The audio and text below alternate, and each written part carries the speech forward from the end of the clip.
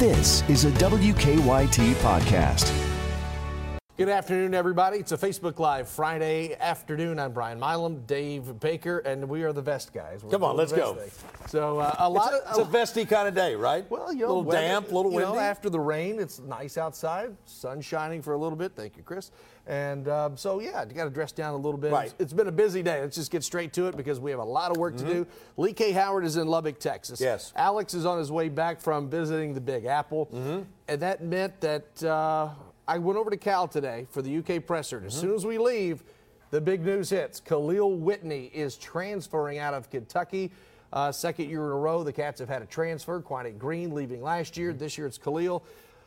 A good start, decent start at the season. But over the last 8-9 games, the minutes have gone down, the production's gone down, and Whitney is now leaving. I think it's about 3 points a game, about 1.7 rebounds per game. Of course, he was a 5-star recruit. Right.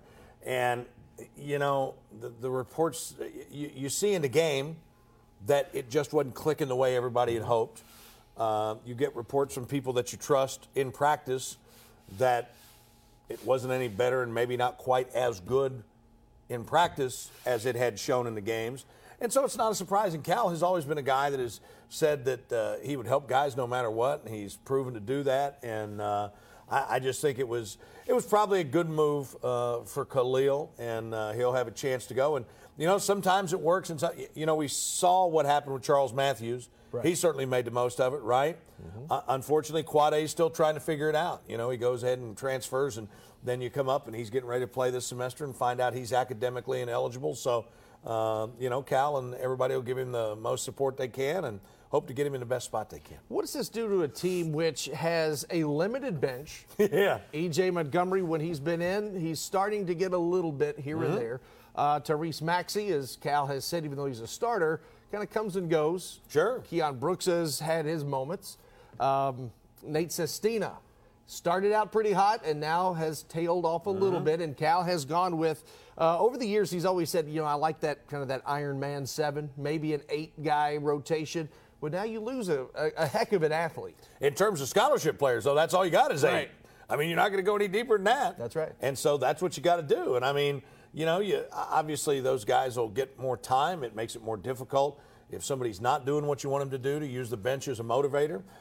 If you get a tight whistle or a whistle that you don't agree with, it might be one of your players instead of you that's out and not able. So it's certainly going to be a factor down the stretch. And it's really interesting. This is going to force Kentucky. You can't play tentative, but if UK gets in foul trouble, now what do?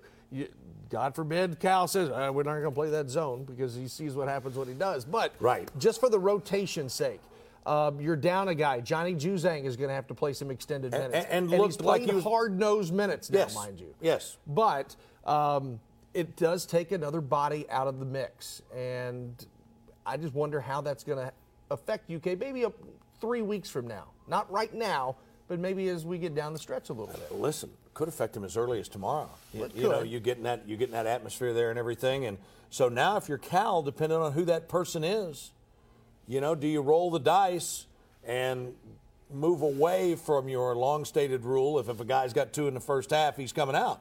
You may not have that luxury now. Sure. And so I think it's going to be a factor. I think it's going to be a big factor going down the stretch. Is it something they can't overcome? No, but it's going to be a factor now. So Whitney, no idea where he's going to go. A lengthy Twitter message earlier today wanting to thank everybody at Kentucky for allowing him this opportunity.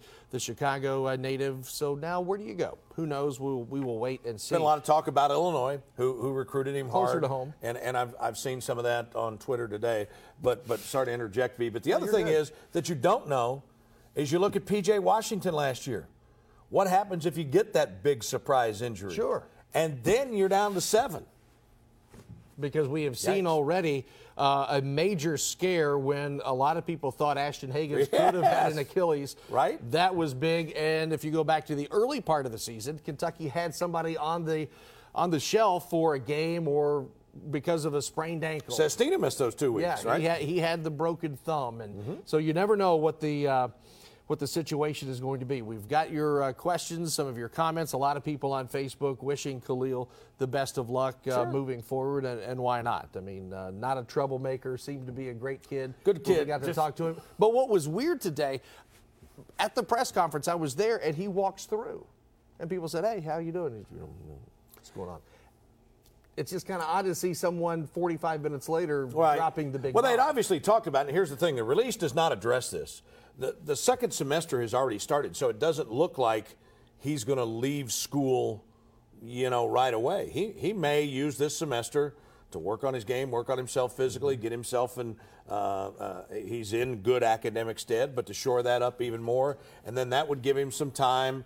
If I'm a kid that's transferring right now, but unless I just want to go back home or something, I'm looking at seeing who's going to have needs. I mean, the way this transfer portal is and everything, people can now contact him, okay? And so maybe he uses this semester to figure that out and then makes his decision at the end of the year or at the end of the semester. We want to appreciate you guys for watching. We've got Mandy Harmon McKeon. Just saw her name pop up. Great player, Sheldon Clark High School, number 22. That's full 606. By goodness. But thank you, Mandy, for watching, and Cody and Candace and Lisa, Terry, people in between.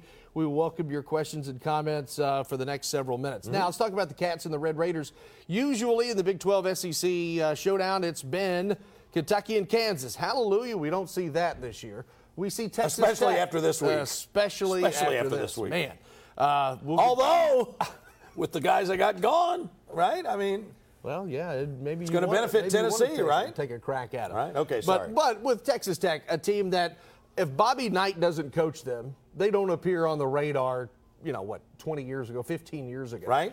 And then Chris Beard takes over after Pat Knight and a couple after Tubby Smith. And Tubby and, Billy G. I wasn't going to go there, but I'll let you. Yeah, you were. No, I wouldn't. But they are number. back on the rotation now, and they are in the national spotlight, going to the national championship game, coming within an eyelash of the national title, going to Lubbock, right, of all places. Okay, so here you go. So they have won 54 straight at home against non-conference opponents. Someone's been reading the game notes. No. I have not seen the game notes yet, but I have been doing my research.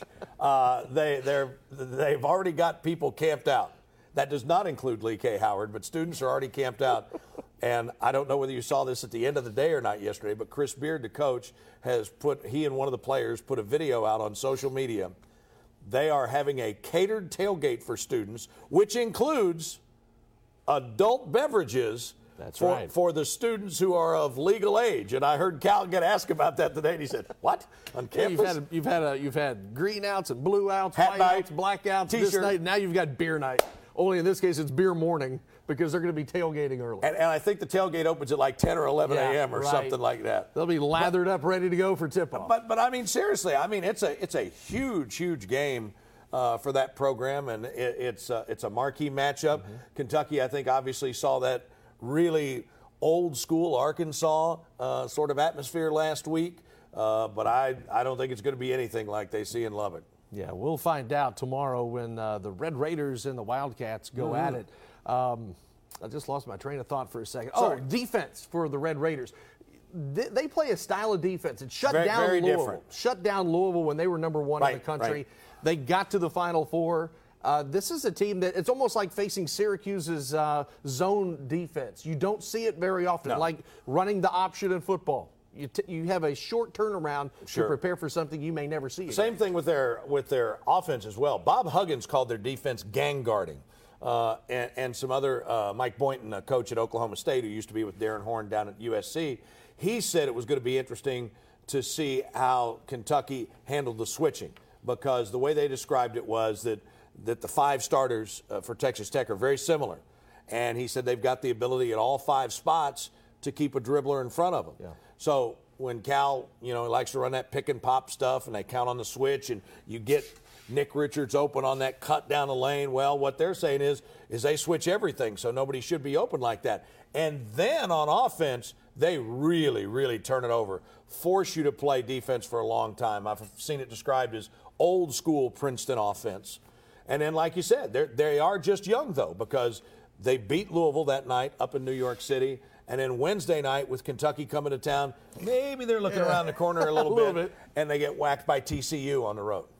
So go figure. It's college basketball is wide open this year. Anybody can go to the Final Four. Anybody can do anything. And I know that goes without saying. In every year, it's a wide open field. Take the records, throw them out the window, all those cliches. Yes. But this year, it is literally a crapshoot as to who's going to do what. Not a lot of margin for error. Thoughts about Kansas State, that brawl?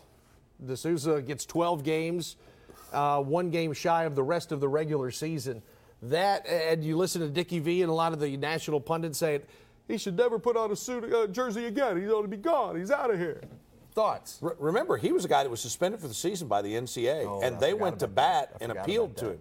And listen, you've heard me talk before. Jeff Long, the Kansas AD, is an old friend. Knew him when he first started out in athletics administration at EKU, and then, of course, when he went to Arkansas. And my Twitter timeline has been blown up this week because of some of my comments, and I've heard from many of my friends out in Kansas. But, I mean, you look at what's happened over the last year and a half. If you remember, not last year, 19, I guess it was 18.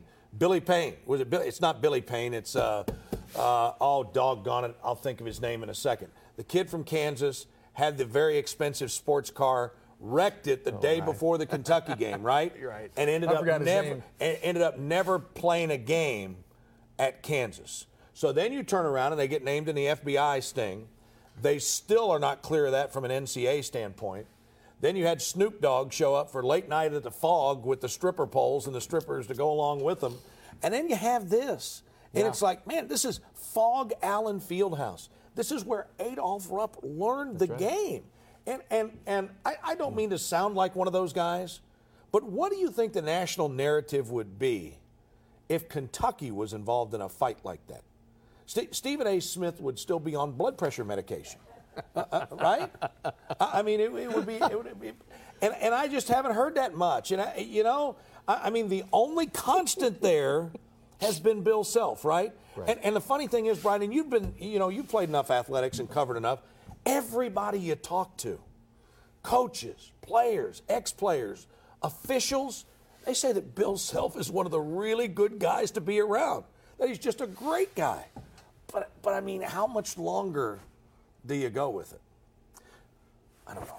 A couple of football notes. Can I give you a couple of quick football notes? Hey, we've got a couple of quick football notes sponsored by Mingy Beef Jerky. You got to try this stuff. You got to. A little birdie has told me that somebody may have made a run at Vince Marrow. And while it's not official yet, he may have gotten another bump in pay. Really? Now, don't have that officially yet, but since we're on Facebook, we can talk about it, right? More. Right, because it must be true if it's on Facebook. You may not have seen it. Ed Orgeron, after his national championship They had win. a mass exodus over there, didn't they? They did with the players, but not Ed. He had a mass exodus to the bank. 6-year, $40+ million extension. That's all. And then let's talk about assistants. Okay, Kevin Steele is the defensive coordinator at Auburn. And he's coached for Nick Saban. He's been at Clemson. I mean, he's one of the most sought-after guys there is. And he was already making like $1.5 million or something. He got a raise to stay at Auburn as the defensive coordinator to $2.5 million a year. That's an assistant coach, dude. How much you make a year? Come on. I'm just here because of you, people like you, attaboy. and Amber. I'm here despite people like Chris. My man, ho. My man John Dowdy is watching. Another number 22. John Dowdy? Yeah. Not John Dowd. I was thinking the Dowd Report. Well, sorry, Doge. That's not me. It's the medication. One thing I do want to mention. Yes. This is not about UK, but this week is the All-A Boys and Girls State Tournament in Richmond, a tournament near and dear to my heart. I was over there earlier this week. We'll be there either today, tomorrow, Sunday, whenever. Throughout the weekend. But there is a dark cloud hanging over it this week because Stan Steidel, who created this in the early 80s, passed away several months ago. And when I was there, you always look for that big guy at the end of press row, and he's not there. Big guy with a big smile. Oh, who loved student athletes more than maybe any administrator, coach, booster, you name it, that I have ever met in my life. And there are some longtime athletics observers, people in athletics, media people.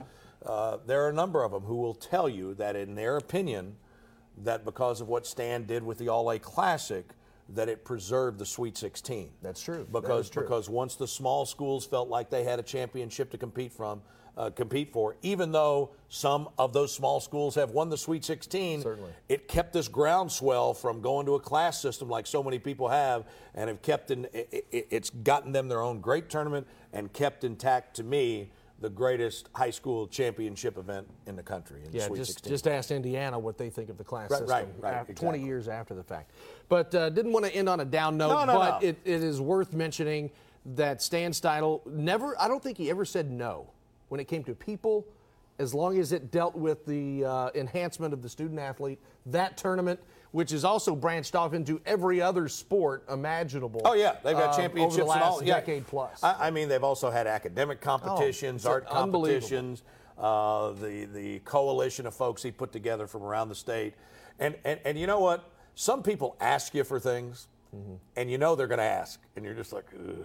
Stan could make an ask, and he was just so dang sincere about it that you felt bad that he had to ask you to help. That you didn't come up with it on your own. Good people. And there were lots of folks that put sweat equity into it, lots of folks that put money and sponsorship into it over the years, and I miss him. You're right. It's a great tournament. It's a wonderful legacy, but it's just different. It is different. I hope they name that state championship trophy after Stan, the memorial. Yep, Stan that'd be a Steidl great way to do Memorial it. Trophy. Yep. That's going to do it for Facebook Live. Appreciate you watching. We've had people from across the Commonwealth and places in between. Even some old high school classmates of mine are watching. Man, what's going on with that? Really? Now you feel old. Are they having a snow day or what? No. In the office on the... Yeah, it's that office. It's that 2-hour lunch break. Right, up there on the... He does those all Over in the the time. state? Sometimes. But we've had people from Louisville, Hazard, Pikeville. The 606! By goodness, that's right. Come on! How about Hazard with that last-second shot in the All-A? Jarrett Napier pops a big three. Come on! He'll be talking about it 30 years from now. We'll be talking on Facebook Live in 30 years about it, too. That's going to do it for today. For Dave Baker, I'm Brian Milam. Thanks for watching. We'll see you next week.